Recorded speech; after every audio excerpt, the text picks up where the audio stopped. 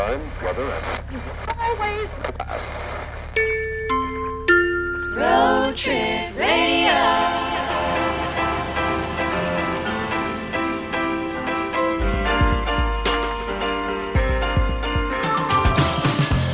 Hey everybody, welcome to Road Trip Radio. My name is Pat Kelly, and as always, I'm joined by the funny, intelligent, sophisticated, passionate Caitlin Howden. Thank you, Pat. Those are 4 very nice things you just said about me. You're welcome, Caitlin.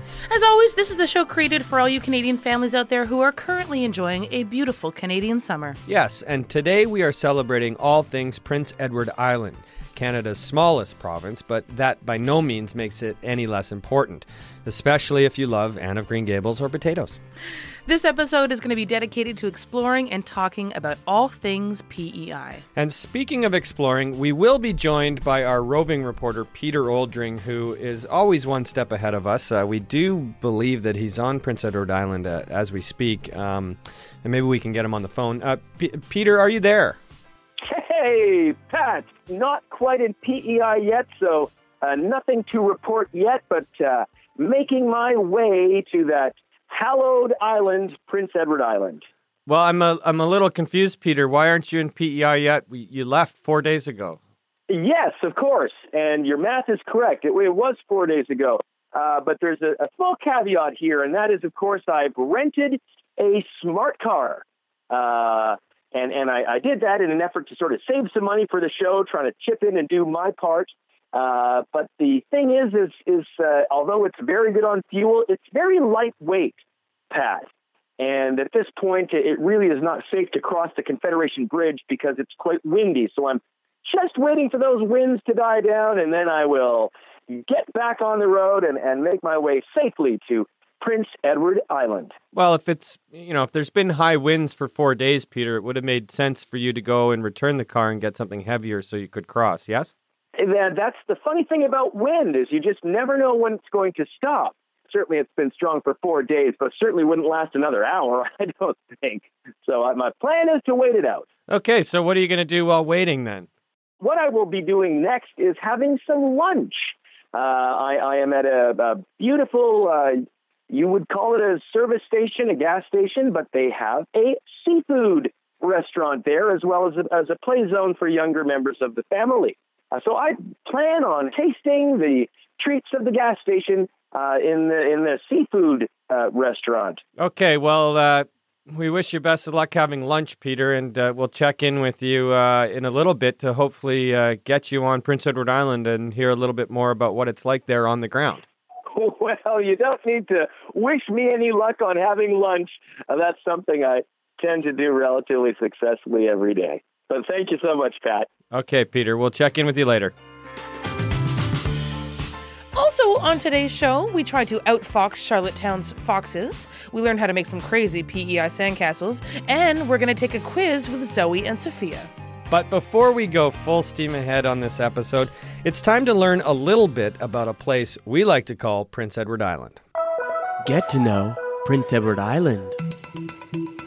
Just to give you an idea of its size, 240 Prince Edward Islands could fit into Quebec.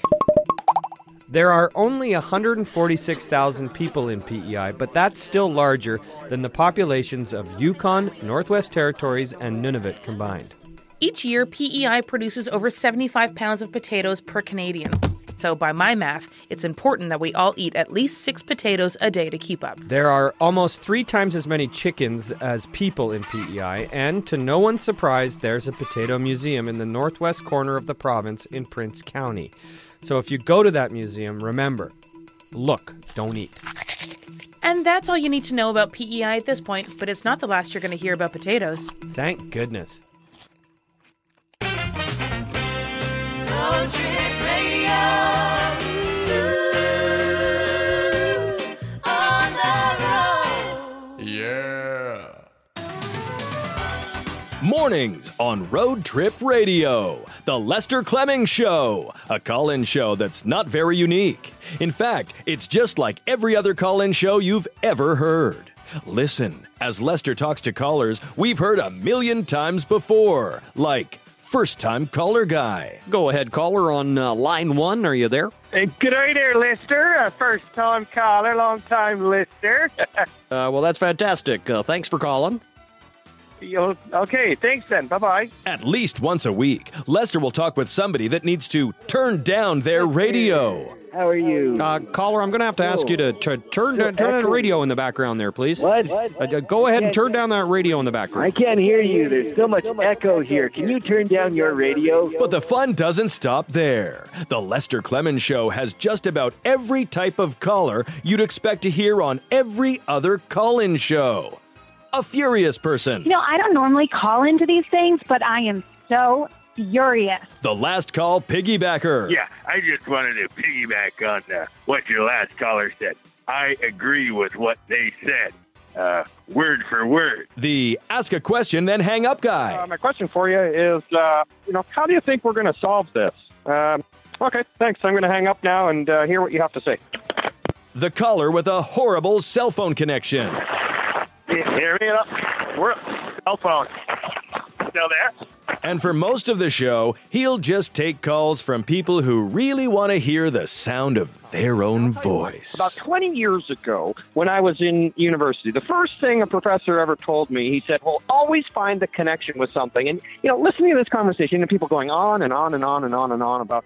Tune in to the Lester Clemens Show, mornings on Road Trip Radio, to hear callers call with calls you've heard 1,000 times before. Another thing that gets in my craw, Lester, crosswalks. Why do we have them? Road Trip Radio Community Calendar.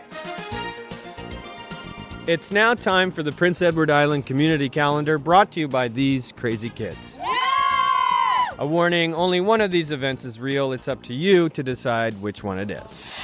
In celebration of Canada 150, a sound and light show will be projected on the walls of the Confederation Center in Charlottetown. This will be best at night, so tell your parents you're allowed to stay up late.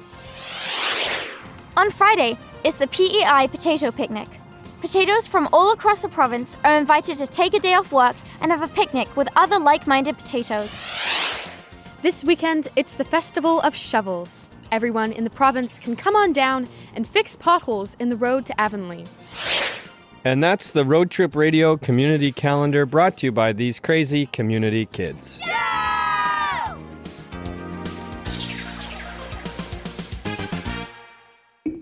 And now, in conversation. If you've ever traveled to Prince Edward Island, then you might already know that they have a lot of foxes. Some might call it a bit of an epidemic. Gary Gregory is a conservation biologist who's working out of Charlottetown. If there's an expert on foxes, it might be him. So, Gary, what is the deal with all these foxes? Oh, well, in and around our suburban areas, particularly around Charlottetown and some of the communities on the periphery of Charlottetown, we have quite a high density of red foxes and foxes that are very, very used to being around people, certainly to the point where, many of our backyards have a family of foxes, and it's not an uncommon sight to drive past a residential yard and see several foxes asleep in the middle of the day. How many foxes actually live in Charlottetown?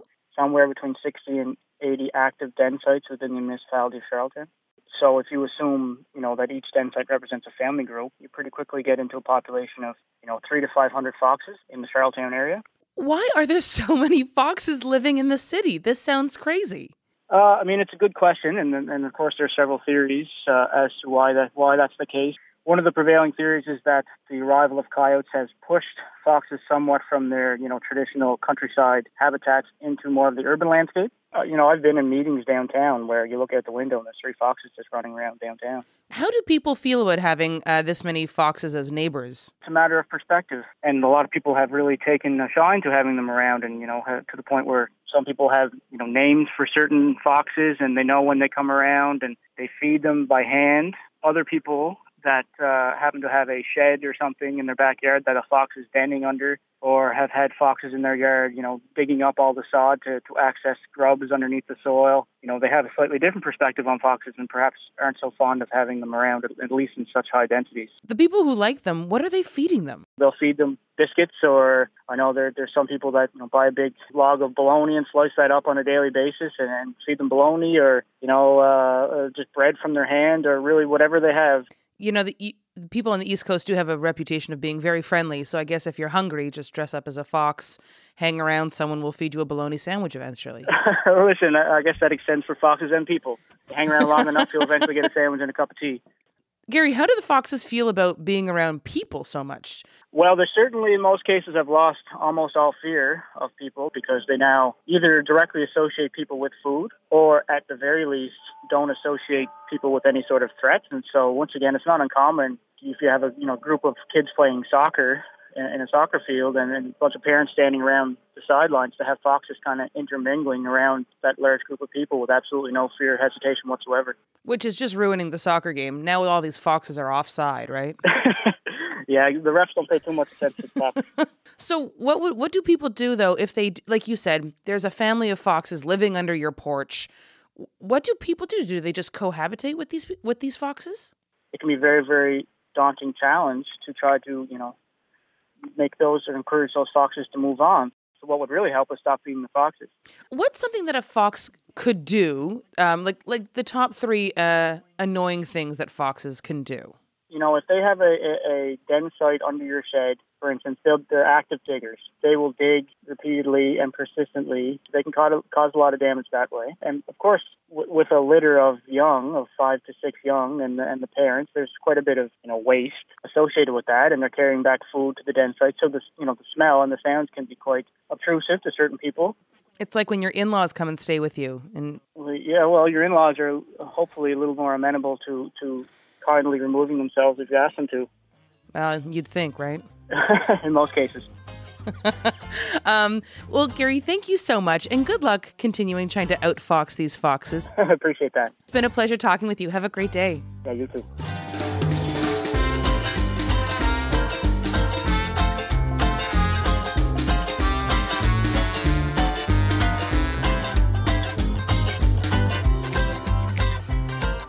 Road Trip Radio! PEI!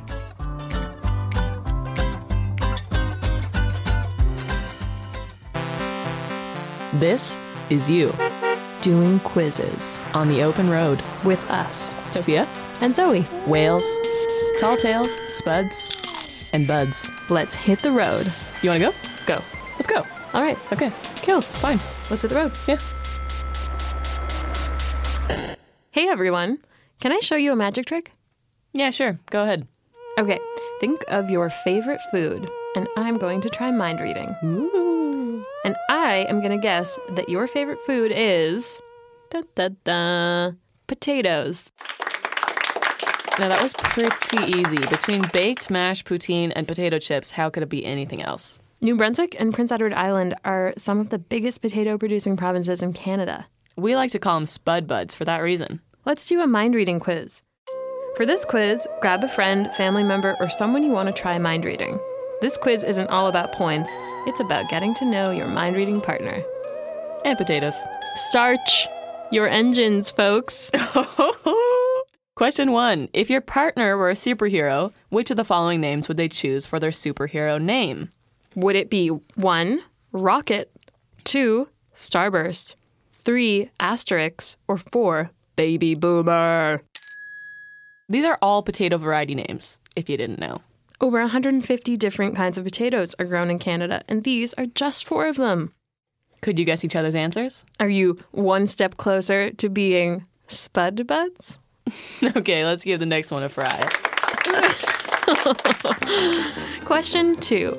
What is your partner's favorite vitamin and mineral-rich fruit or vegetable? Is it 1, bananas, 2, spinach, 3, potatoes, or 4, apples?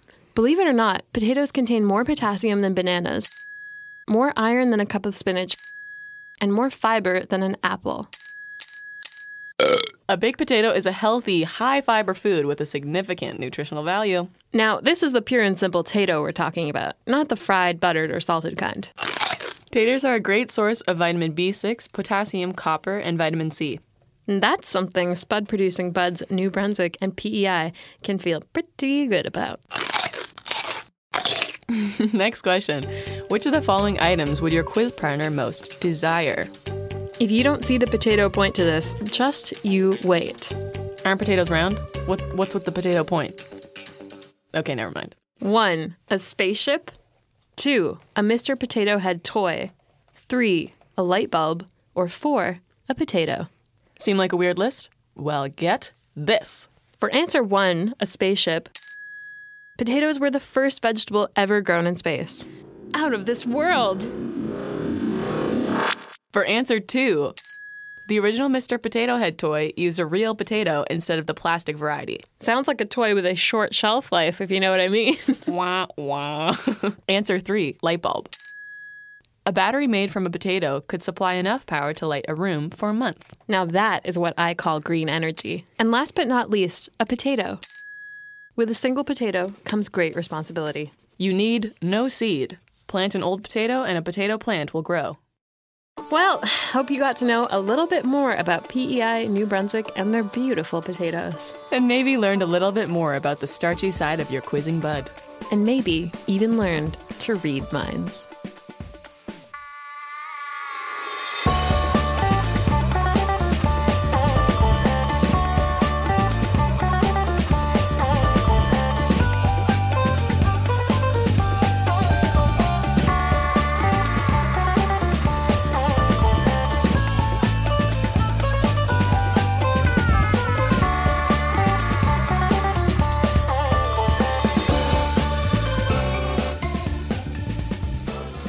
We are back with more Road Trip Radio. I'm Caitlin Howden, and beside me is the luminary Pat Kelly.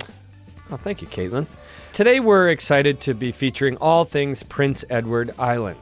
One of the most unique things about the island are the people who live there. They are so unique in so many ways, and we thought we would just share with you a short list of ways that you can spot a true islander. A true islander pronounces island Oiland, which I think is spelled O-I-S-L-A-N-D, so Oiland. Oh, also, they'll tell you that there was no Anne of Green Gables, and they will crush your dreams. Well, that's just a true statement. There was no Anne. It's a fictional character. You're killing me, Pat. Time to grow up. They will utter the phrase, shh, the deaths are on, and I have no idea what that means, but it sounds ominous. It does sound ominous, yes. They pronounce the word battery as battery. They don't hang out the wash, they hang out the wash. And finally, they've eaten seaweed pie, which everyone else just calls sushi. And that's a little bit about the people of Prince Edward Island. You know, to find out a little bit more about what it's actually like there on Prince Edward Island, I think it's time to check in with our roving reporter, Peter Oldring, who was having some difficulty getting there, but hopefully his situation has improved. Peter, are you there? Hey, Pat. Positive thinking on your part, but no, I'm not. So, still no updates about Prince Edward Island itself? Hang on a hitch there, my good sir, because I do have an update. And the update pertains to the Irving Big Stop gas station, which is where I had lunch at their seafood restaurant called Fishy. Delicious little lunch spot. We don't need an update on your lunch, Peter. We really do want to hear about Prince Edward Island, so why don't we call you back once you're over there? Before you do, I do want to talk a little bit about the clam and fries, which was the appetizer that I had. Beautiful basket of fries, 4 perfectly fried pieces of clam strip on top. Delicious, served with a tartar sauce. Okay, well, thanks for that, Peter. But really, do let us know when you're in PEI, and we'll get back to you then, okay? But that was just what got my palate started, because it was the bowl of home-style chowder that really told me I'm in for a very special treat. It was a very thick, rich chowder. Pete, we really do need to get on with the Prince Edward Island episode. So once you're there, please do let us know, and we'll talk a little bit more about that and not your lunch. Moved directly into what they called the Captain's Combo, which was a shrimp and scallop combo. And hello, what a match made in heaven, shrimp and scallop. Okay, Pete, I'm going to have to hang up on you now, okay? We really do need to get on with the episode, so thanks. We'll check in once you're on Prince Edward Island. Didn't think I could do it, but we moved on to the 4th course, which was what they were calling a mussel burger.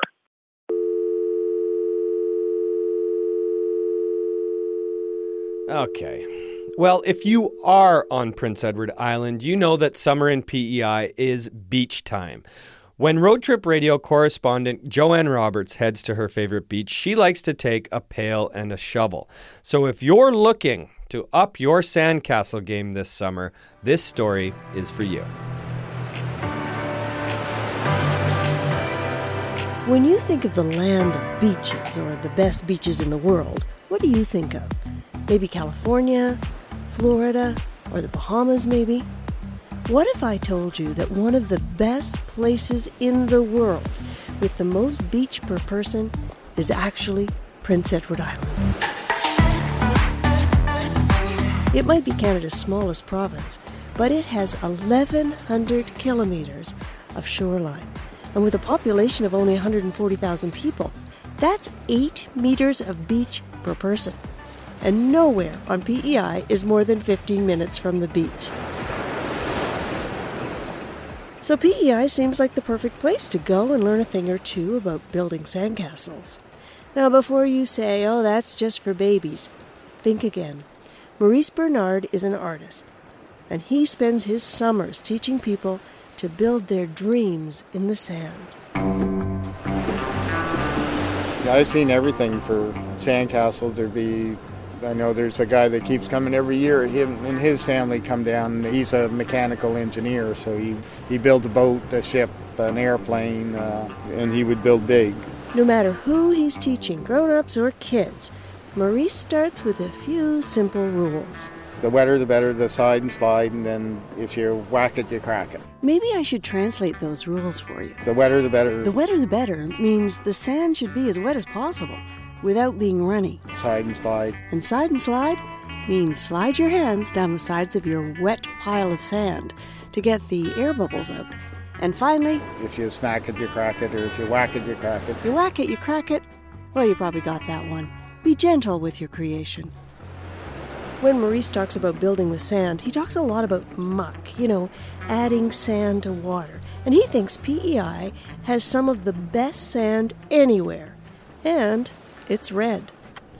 In art, we call it an iron oxide red.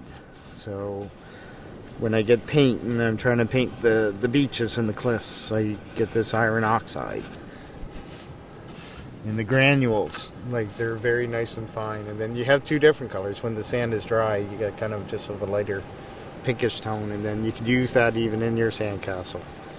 You can, if you want to emphasize the redness of the castle itself, you surround it by the dry sand. So you just throw the sand right around it. And then it gives you two different colors.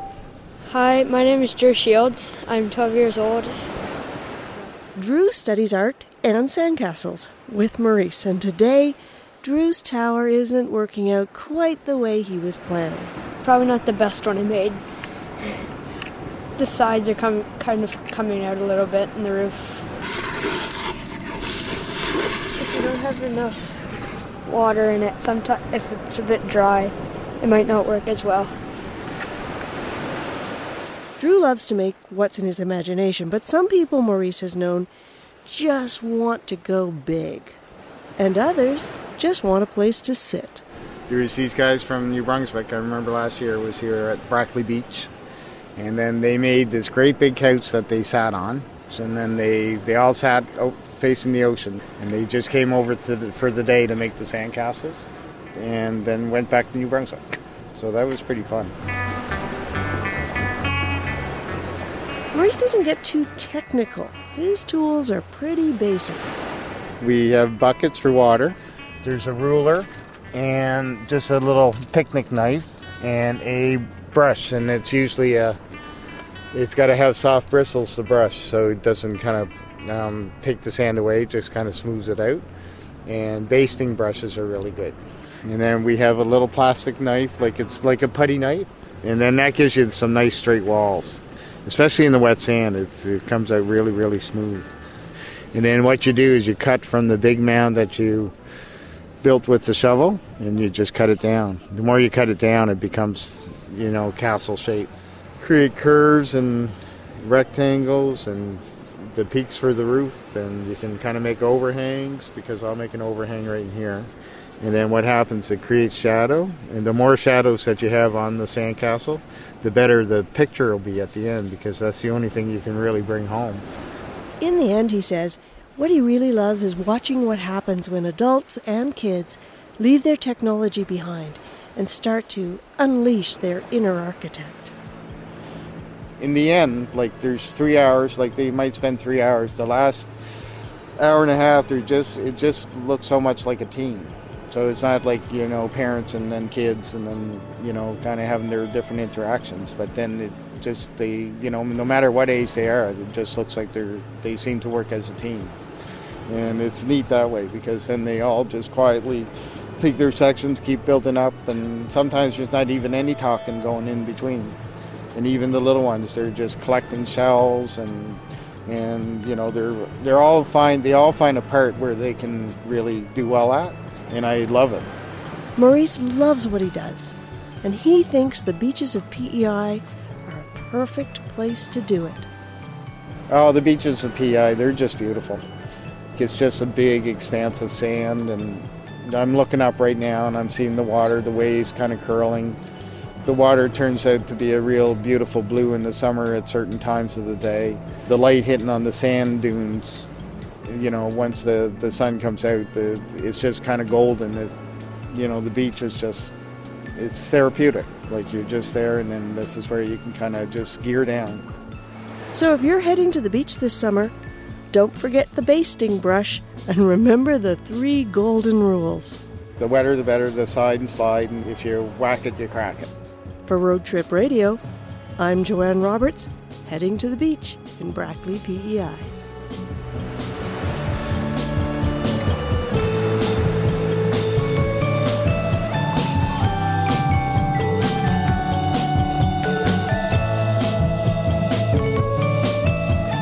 To see Maurice and Drew's impressive sandcastle, check out Road Trip Radio on Instagram and Facebook.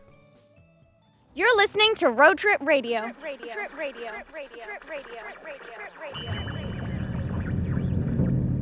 What you are about to hear is true. These events occurred a few years ago in the Canadian wilderness. Some names have been changed to protect the innocent and the guilty. Last time on the Spaghetti Bandit, RCMP officers declared that the Spaghetti Bandit was long gone, despite his yellow kayak being filled with supplies still tied up on the beach in front of Bob's cabin. I'm Grant Lawrence, and this is the story of the Spaghetti Bandit. Chapter 7, The Aftermath. Bob spent a restless night as the storm wreaked havoc outside. He was certain the Spaghetti Bandit had to be close by, and he was right.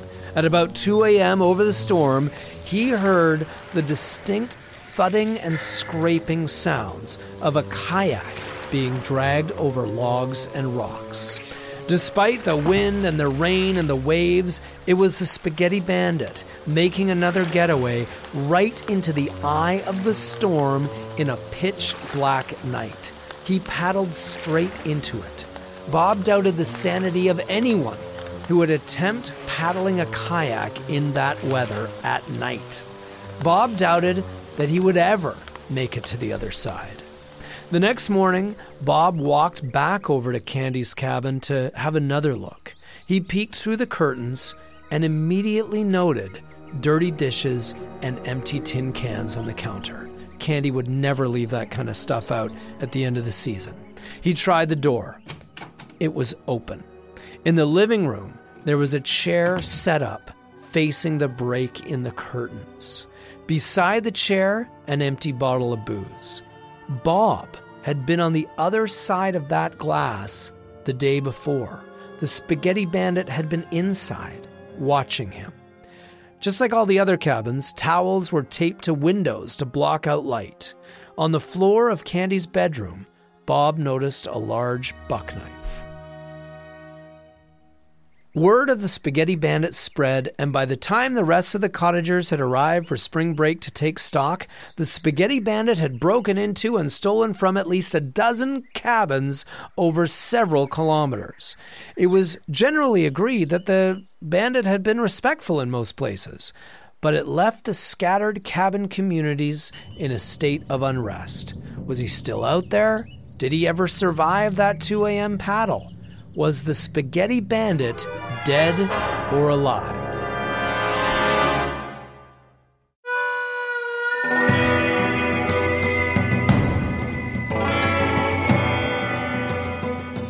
For the next installment of The Spaghetti Bandit, head over to the Nunavut episode. To start the story from the beginning, jump back to BC.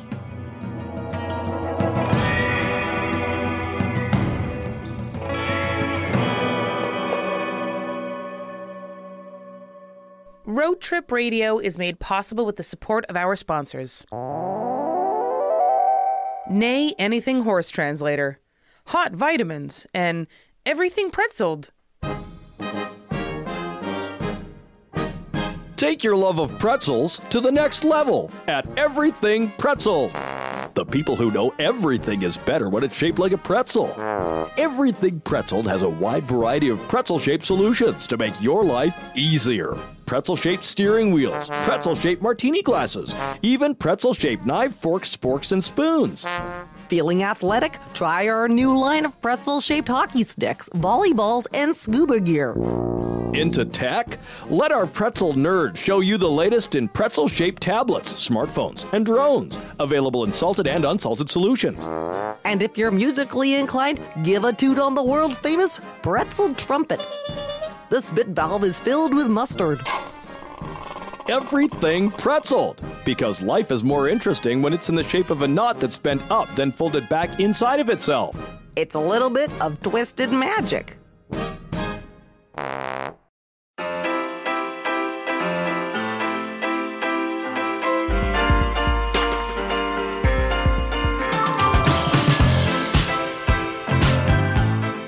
Here we are in the home stretch of the Prince Edward Island episode, and I think we can all agree we've heard some really great stories from our beloved island. Personally, I'm a big fan of Prince Edward Island. Where else in Canada can you park your car for 10 cents an hour? And no matter what your opinion is on Anne of Green Gables, I think we can all agree that if you believe in her, she's real. Yeah, or some of us should just grow up and recognize fiction for what it is. But regardless, let's check in with Peter Oldring, who hopefully has made it to Prince Edward Island by the end of this episode. I would love to hear his perspective from there. Peter, are you there on the phone or are you on Prince Edward Island yet? Pat, one of the two of those is correct. I am on the phone. Sadly, I'm not on the island, but I want everybody to know I am safe. What does that mean, Peter? Where are you? Well, currently I'm on a tanker, a large boat, a ship, a tanker. To make a long story short, I was 7 kilometers across the bridge when a relatively strong wind hit the Smart Car broadside, blew me off the bridge.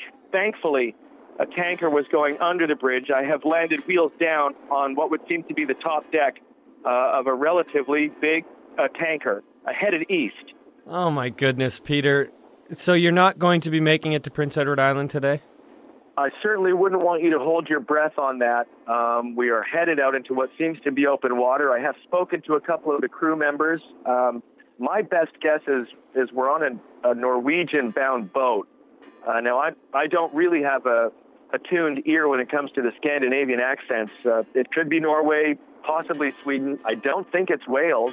Oh, boy. Well, we wish you best of luck, Peter, and do keep us posted as to where this boat is headed. And too bad you weren't able to make it to Prince Edward Island today.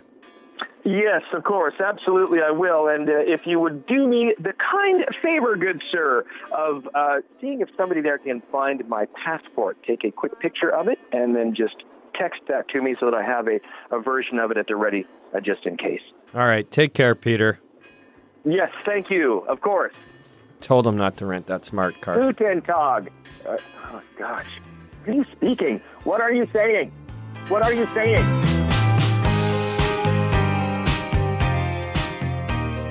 All right, while we look into getting Peter back on land, we will leave you with the sound of rush hour in Cornwall, PEI. From all of us here at Road Trip Radio, thanks for listening. I'm going to go call the Coast Guard. Yeah, that's a good idea. Peter. Do you know what he's wearing? Peter? Yeah. I'm assuming a linen suit.